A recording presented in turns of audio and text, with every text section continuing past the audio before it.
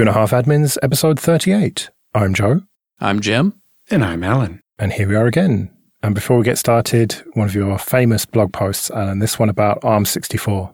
Yeah, so this is a piece about performance on ARM64 specifically.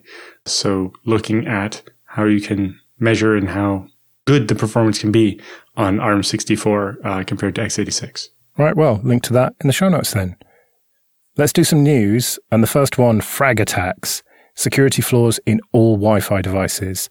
And this goes back all the way to the very beginning of Wi-Fi and all the way right up to date with the latest Wi-Fi. This is bad. Yeah, I saw the headline and it was like, this means that several of the newly discovered design flaws have been part of the Wi-Fi spec since its release in 1997. If you were ever relying on Wi-Fi, built-in encryption to keep your data secure, I got bad news for you. It was a bad idea in 1997. It's been a bad idea every single year since then, including today. So this didn't really come as an enormous surprise to me or make a big impact on my life, to be honest with you. If you want to keep your stuff, relatively secure when you're using Wi-Fi, you need a VPN protocol. Yeah, and that's one of the lessons we've learned with the first WEP and the first WPA. And the first version of every protocol. And the reason why there's newer versions of those protocols is because it turns out there's been something fundamentally wrong with the protocol and we've had to replace it. It even raises the question of whether we should even be trying to do the encryption at that level in the protocol. It's like, wouldn't it make more sense to use something like a VPN or IPsec or something to encrypt the traffic from the endpoints instead of trying to build it into the Wi-Fi spec? Mostly because we need a way to be able to replace it and upgrade it without having to replace our Wi-Fi hardware. The nice thing about Ethernet is you can change the encryption out without having to change the wires in the walls in the building. Well, technically, that's the same thing can be true with Wi-Fi. You just have to actually be doing it.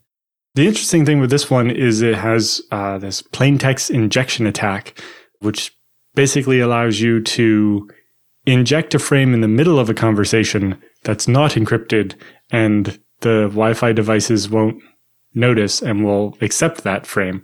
They have a diagram showing what a Wi-Fi frame looks like and show how one part of it isn't actually protected by either authentication to mean checking hasn't been modified or encryption, meaning so that you can't see what it says.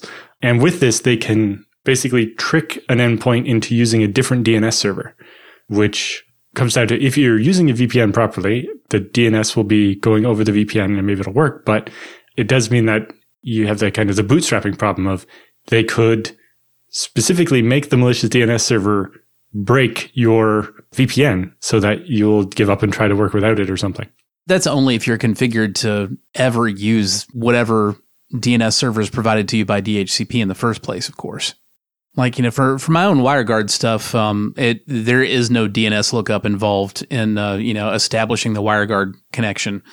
I've got a raw IP address for the other end of it. And so DHCP can hand me whatever it wants to hand me. It doesn't matter. I'm going to reach out to the same IP address, initiate my WireGuard connection. And, once I've done that, all of my actual DNS lookups are done, via the WireGuard tunnel, to the server on the other end. Yeah. And, similar thing, much to the chagrin of many network administrators, many phones will ignore whatever DNS server you tell them to use over DHCP and try to directly use Google or something else.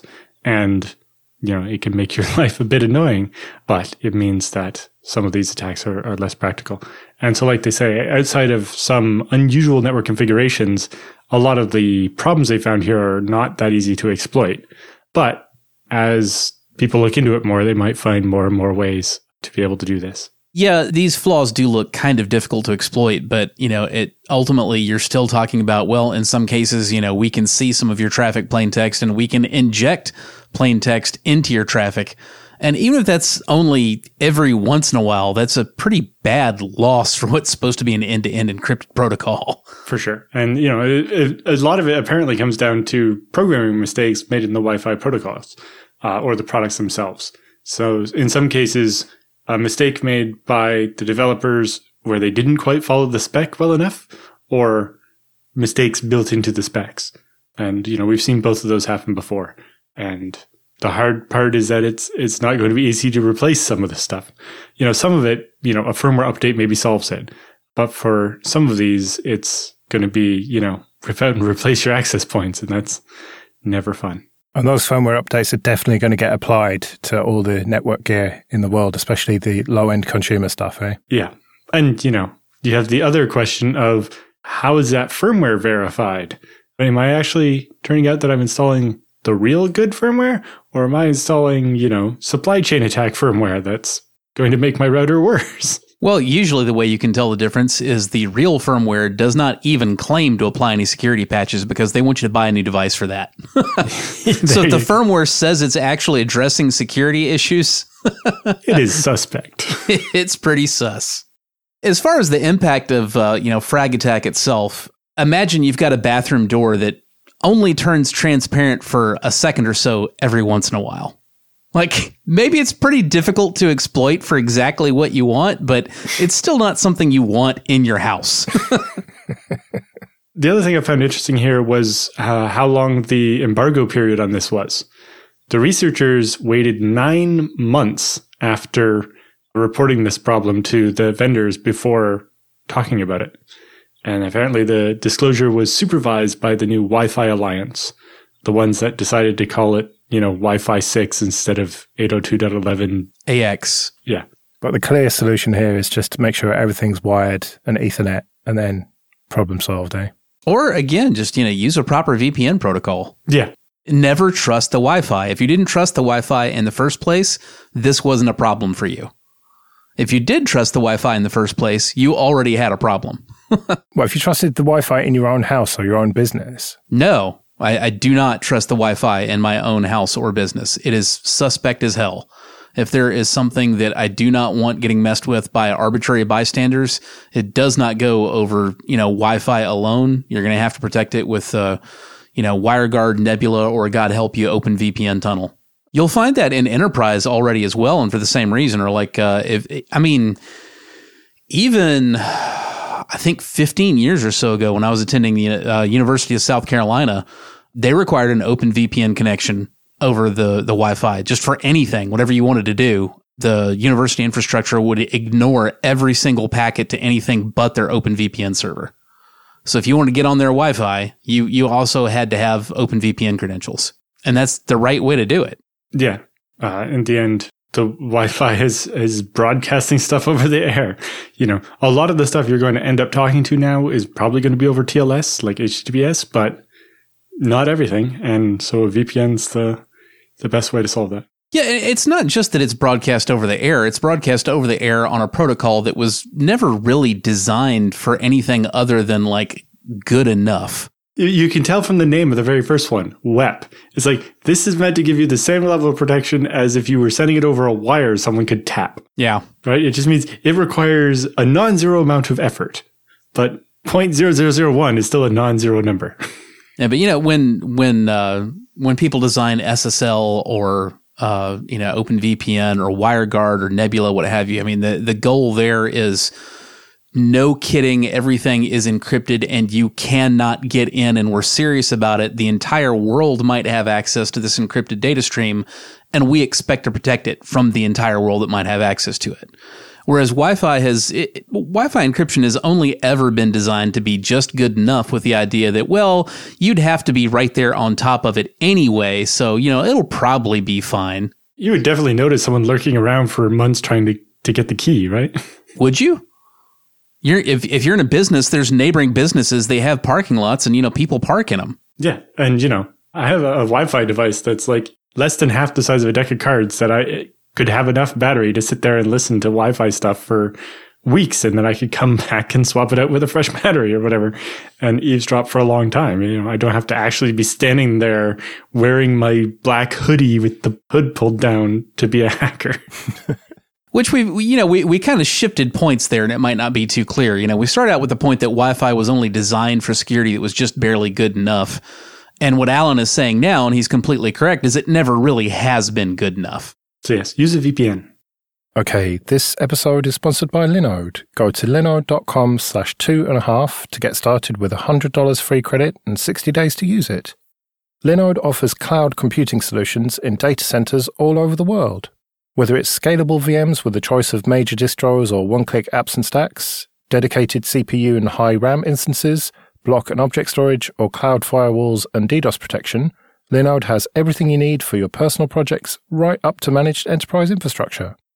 I recently moved my website over to Linode and it was really straightforward. And when I needed a Mumble server for our Late Night Linux community meetups, spinning up a new VM for that was an absolute breeze. Everything's been running flawlessly since I set it up, and I love the peace of mind I get from the automatic backups.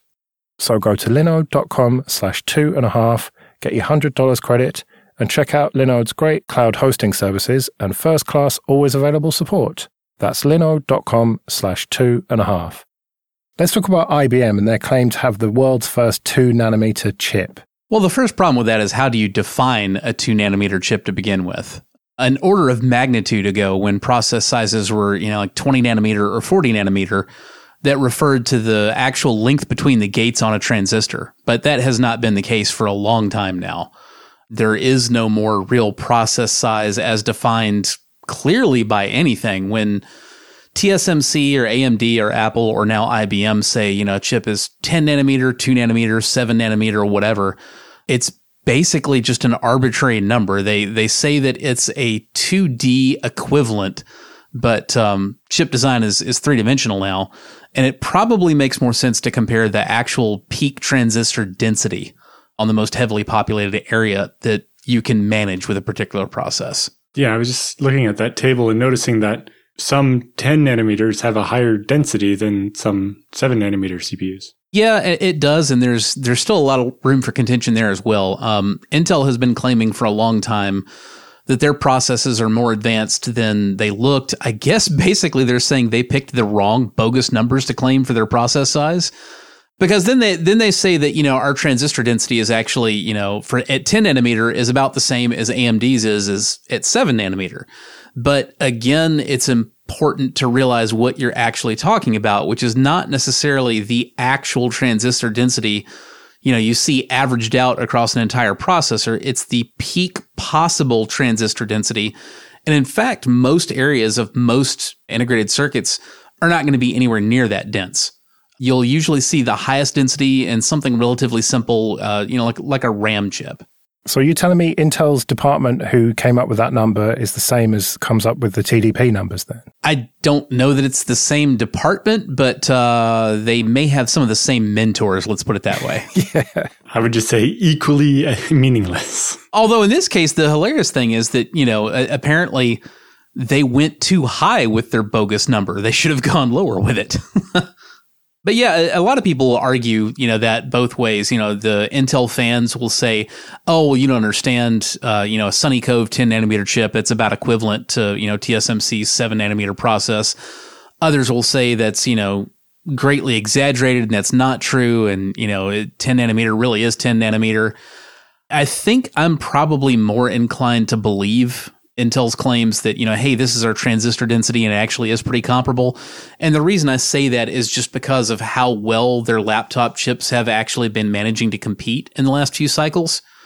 If their process weren't able to produce about the same peak transistor density, I don't think they'd have been able to get as close to on par with AMD performance-wise as they have been. Are they on par with them, though? On the laptop side, yeah, they're real close. On the desktop side, oh, hell no, because the desktops are they're still stuck on 14 nanometer on the desktop. On the laptop side, it's a lot closer. The AMD processors, they do have, a higher core count, higher thread count, but you're still looking at pretty much parity per thread. When you're looking at like the flagship parts in the latest generations between Intel and AMD, it's really difficult to just absolutely pick a winner and say, oh, well, this is the best one.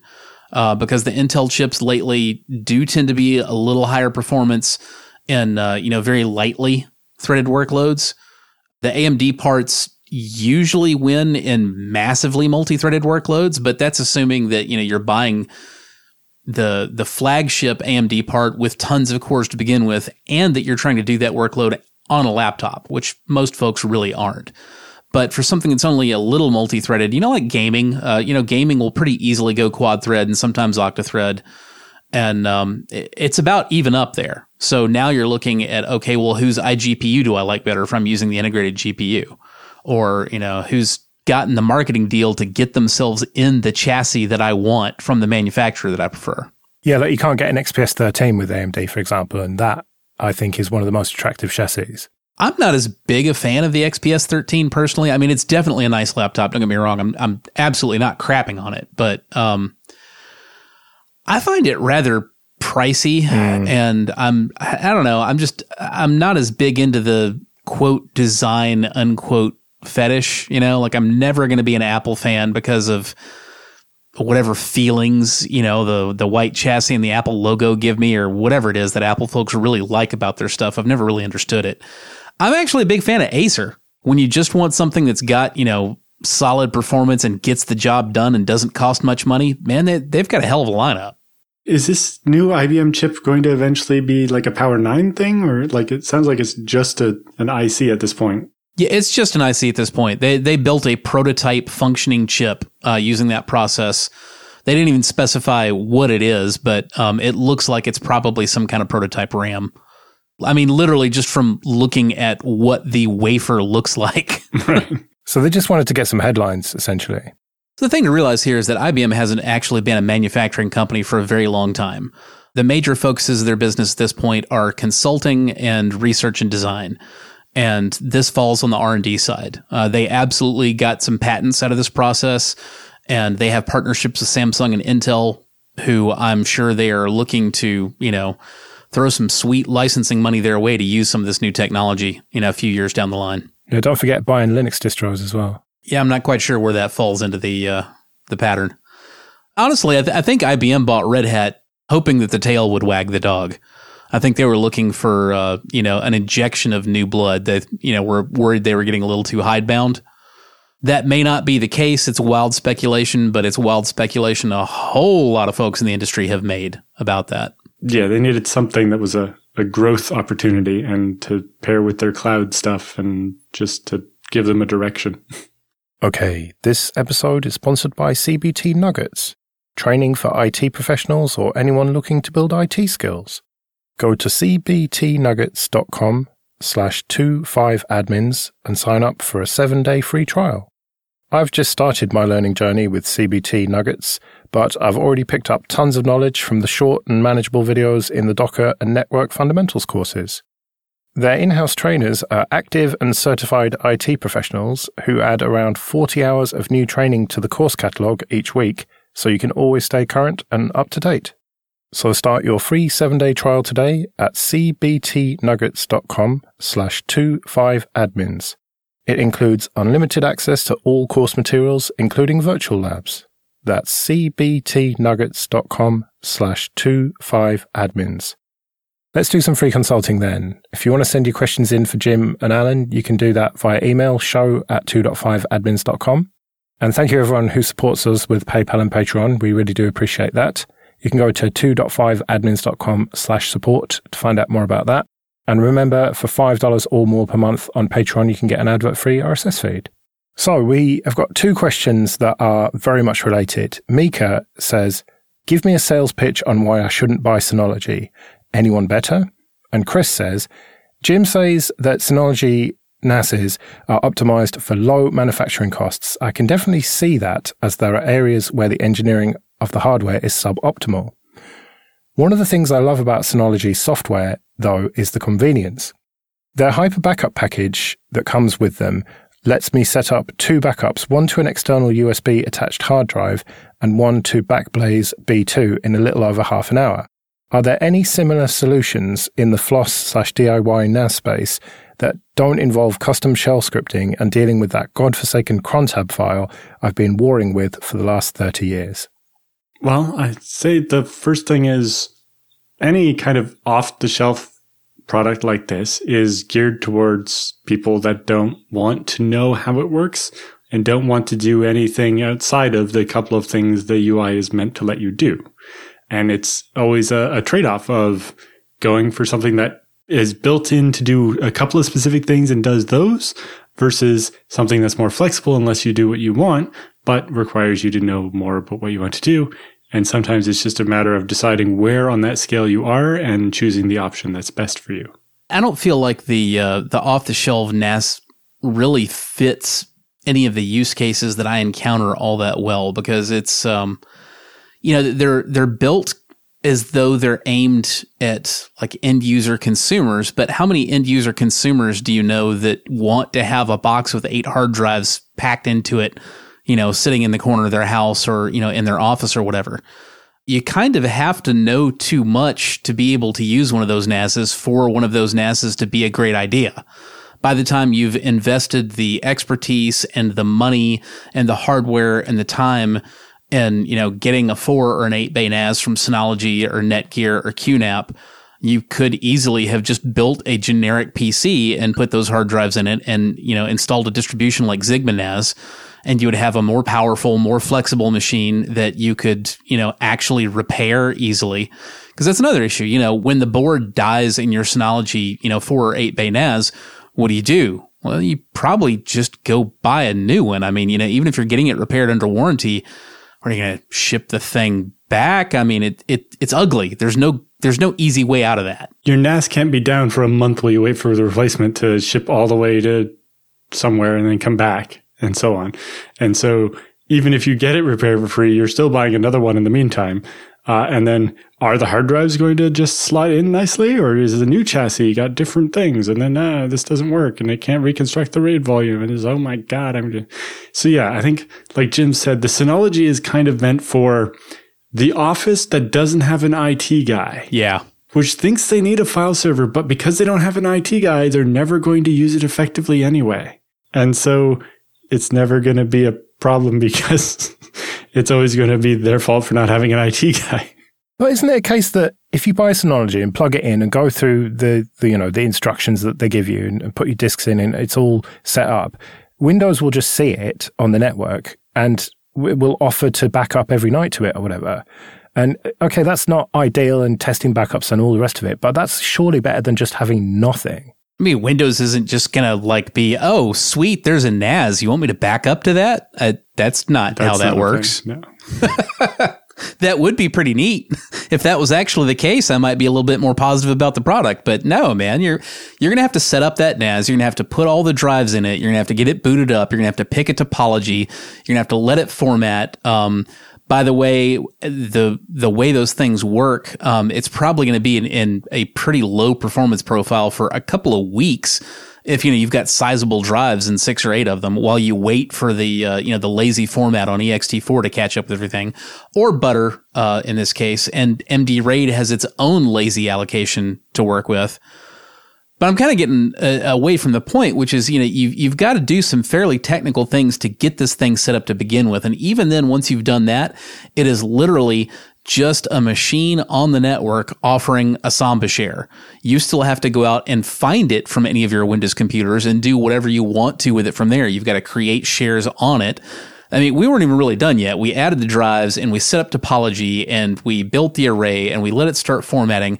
We also needed to create shares. Now we need to go find those shares on the network from our Windows or our Mac boxes or whatever. We need to configure it to do the backing up or to just use it as, a shared drive or whatever it is that we want to do with it. And then you got to convince everybody in the office to store the files that are important on the NAS and not their damn computer. Yeah. So that everybody can access them and so that they get backed up from the NAS. None of this is simple and easy. You basically need to be, you don't need to be a full-time professional IT person to set all this up, but you've got to at least be a pretty competent hobbyist. By the time you know enough to set all this up, you easily know enough to set up a Sigma NAS box. Or even just like my one, which is just a generic x86 box with Ubuntu installed on it and Samba. Yeah, Sigma NAS is easier than that, and you do get some things out of that you definitely will not have set up on your vanilla Ubuntu box. But either way, your point is correct. It's easier just to start out with generic hardware and just do the thing. It's easier, it's more flexible, it's more repairable. It's probably cheaper as well, right? Typically, yeah, it's going to be about the same cost. It can be a little bit cheaper. It can be a little bit more expensive. If you're starting from scratch and using all new hardware, I can usually get to pretty much the same cost or less as an 8-bay, Synology or Netgear NAS with x86 hardware with, double, if not quadruple the RAM and vastly more powerful processor. Now, one argument you can make is that these things are usually going to have, very power efficient ARM CPUs in them, which is a double-edged sword. It means they don't have enough CPU to do anything at all, but, just like hand you your files. But it also does mean that, they may have a slightly lower electrical power profile than something that you built yourself. But yeah, you can optimize it whatever you want when you build it yourself. When you're buying off the shelf, it is what it is. And, if it turns out to be not quite enough CPU, then you're pretty screwed. The last question there was about backup stuff. Like, I know some of the things like Sigma NAS have plugins for things like Backblaze to back up. And then, for an external attached hard drive, I don't know what the Synology is doing. But, we've talked plenty about using ZFS replication to take backups on an external hard drive and how it can be much faster than most other backup types because ZFS is keeping track of what's changed and what's not in a much more efficient way than your normal backup tool, having to crawl the whole file system and examine every file to see, hey, when was the last time you were modified? Yeah, it also just kind of weirds me out a little bit when we talk about, 1, 2, and external USB attached hard drive. I'm like, if you can fit everything on one hard drive, why do you have a NAS to begin with? Like, you don't have the problems that you need a NAS or a big server for. And I guess the last thing is that my biggest peeve with Synology is the fact that it's this weird concoction of MD RAID or whatever and Unraid and ButterFS and so on. And it's just like, even if it isn't going to be ZFS, I want something that's going to be relatively easy to work with from a rescue system of some kind. Just a vanilla, Ubuntu CD or live disk and be able to access the files if I need to, if the hardware goes tits up. I don't want something that's really weird and esoteric and just a pain to work with. It's actually not that weird. The way those things are set up, it basically boils down to it's Butter sitting on top of LVM. Depending on how you want to describe it, you could say MD RAID and LVM. But that's gotten kind of incestuous in the Linux world over the last few years. So basically, either way, you're talking about Linux kernel RAID and Linux volume management, and then that's presented as one single big volume to format with the Butter file system. So it's actually not that hard to get up and running in a rescue scenario as long as you've actually got a box handy with enough bays to put all those drives in to begin with. And if you had that, then I'm questioning again why you bought the Synology, because you could have just done the thing. And we won't get into today about the fact that you're having to use Linux kernel RAID to feed it to ButterFS because ButterFS's RAID can't be trusted to keep your files intact. Well, yeah, and the biggest argument for Mika, who said, give me a sales pitch on why I shouldn't buy Synology, is ZFS, right? Or the reason why you shouldn't buy a Synology is ButterFS. Well, yeah. But yes, I think that the bottom line is because I'm not going to help you with it when it goes wrong. In the way that Synology and Netgear are using it, Butter is not really the problem here. Because again, as far as Butter's concerned, it's a laptop. It's an unusually large laptop. It's got a single volume, and Butter has proven itself quite stable in that, environment where you're basically asking it not to need to be a next-gen file system.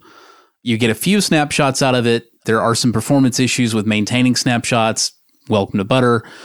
The real question is just why they bother with Butter to begin with. And I don't know the answer to that question because they could have gotten the snapshots just as easily and frankly just as performantly out of LVM itself. They didn't need Butter for that. Right. And it's not like they're doing the cloning and stuff because they don't expose that to the user in a way they're not going to be able to use. It's not the target audience of a Synology in the first place. Correct. So I agree. I don't understand why they're choosing Butter there. What about bit rot protection? You don't have it because as far as Butter's concerned, there's only one copy of every block. Right. Now, you do have, I don't know how much I trust it, but most of these devices seem to have turned on the DM integrity patch for Linux kernel RAID, which means that there is, at least in theory, some bit rot protection. I just don't know how much I trust it because we're not talking checksums. With DM integrity, basically, you're checking to make sure that each block in the stripe adds up to match the parity for that stripe. And if it doesn't, then you can go through and do like some differential analysis to figure out which one of them is bad. And then you can do something with that. Yeah, it's more protection from the write hole than it is a solution to bit rot. It works equally well for either. Mm-hmm. But I don't know how much I trust it, and it has some pretty serious performance implications. Yeah, that was the thing that surprised me most about LVM when I was at the, I think, Open Source Data Center conference in Germany or something, and somebody was talking about using LVM snapshots for an SQL database.